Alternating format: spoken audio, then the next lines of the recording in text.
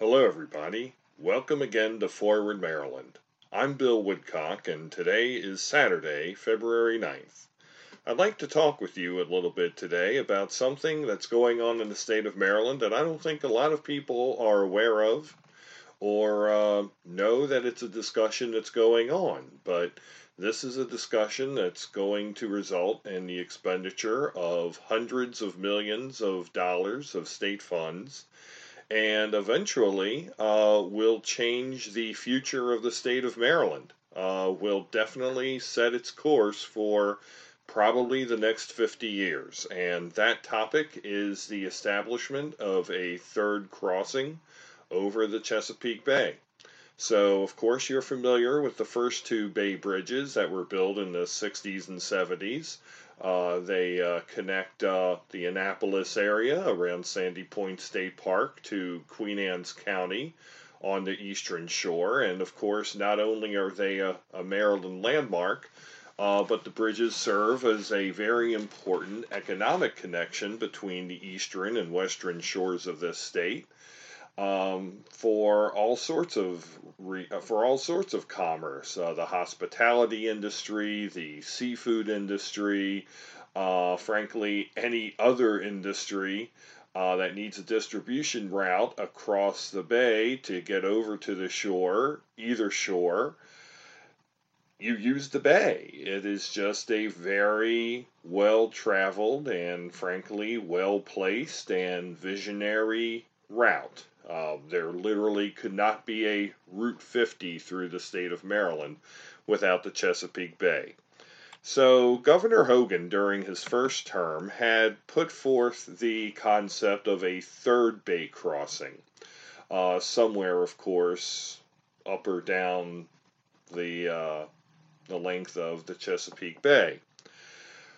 Recently, and by recently, I mean late this week, the Department of Transportation of the state of Maryland came out with a notional plan of where these locations might be. And I guess I should correct myself. It's more than just a notional plan, but these are plans that are currently being considered, and a decision on where the third Chesapeake Bay span would be is relatively imminent in political terms. It's going to be coming in 12 months. So the 2020 General Assembly is going to be dealing with this. So your state delegates and senators who are in office right now are going to be dealing with this. So I have a map. And that map is going to be posted to the Forward Maryland website. So if you are listening to this podcast, you are already on the website. So I urge you to look at the map and follow along. But from north to south, the 14 potential spans run the length of the bay. Literally from Aberdeen over to Cecil County, to north of Joppatown, to the Middle River area. There's a span there. A little bit in closer to Baltimore City, to the Essex area.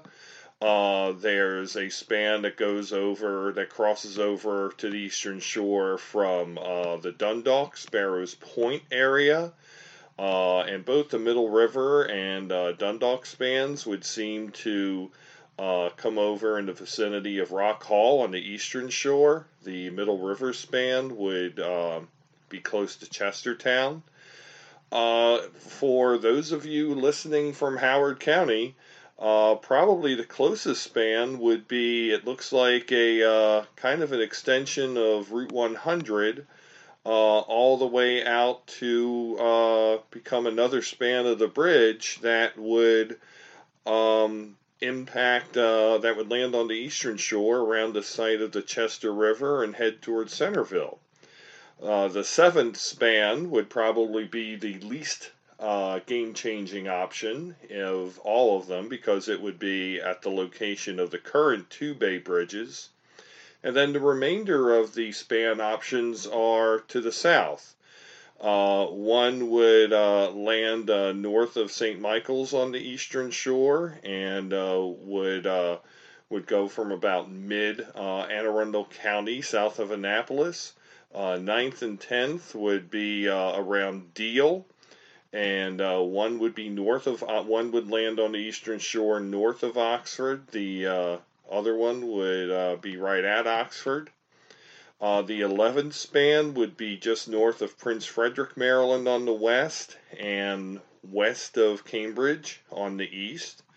The 12th span would be south of Prince Frederick and would land south of Cambridge, near Maryland Route 16 on the eastern shore.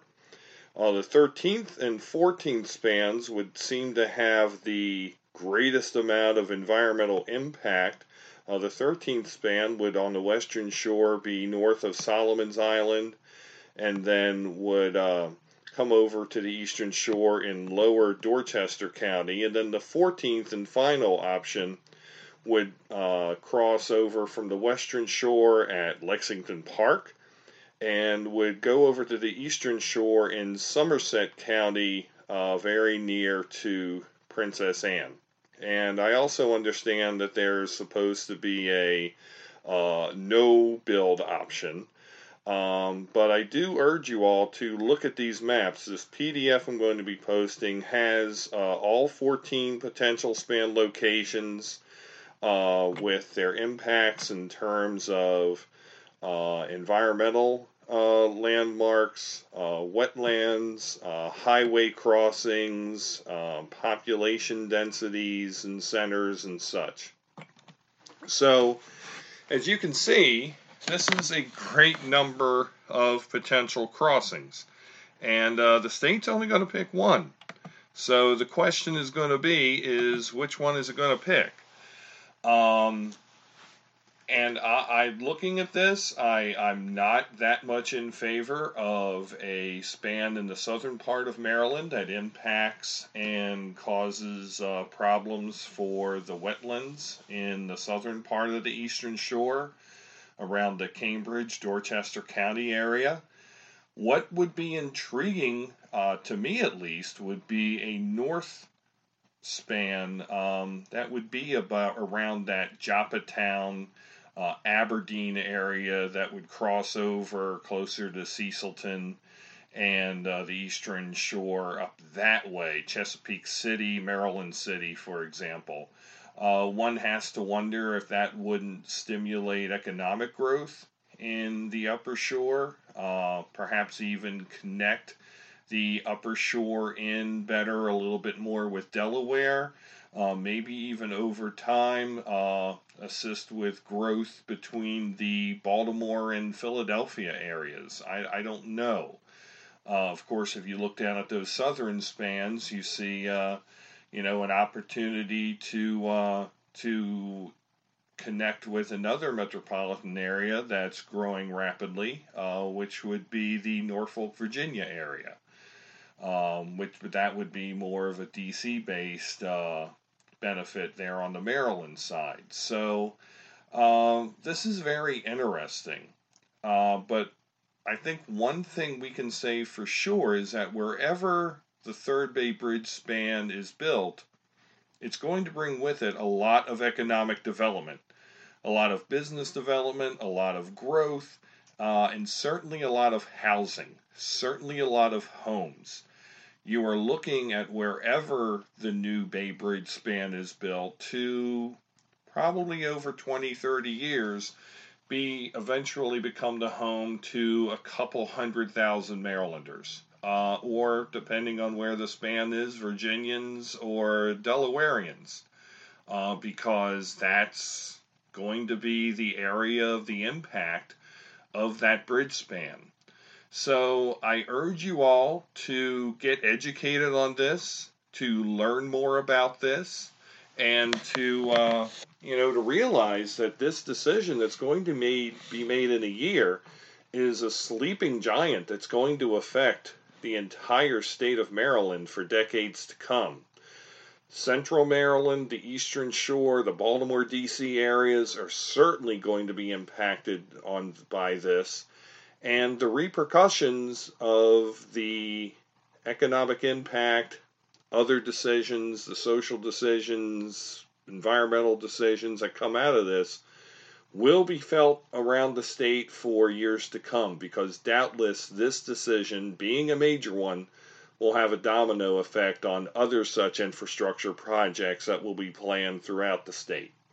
So with that, I give you all food for thought on your Saturday afternoon, and I thank you for listening to another edition of Forward Maryland. I hope you've enjoyed this.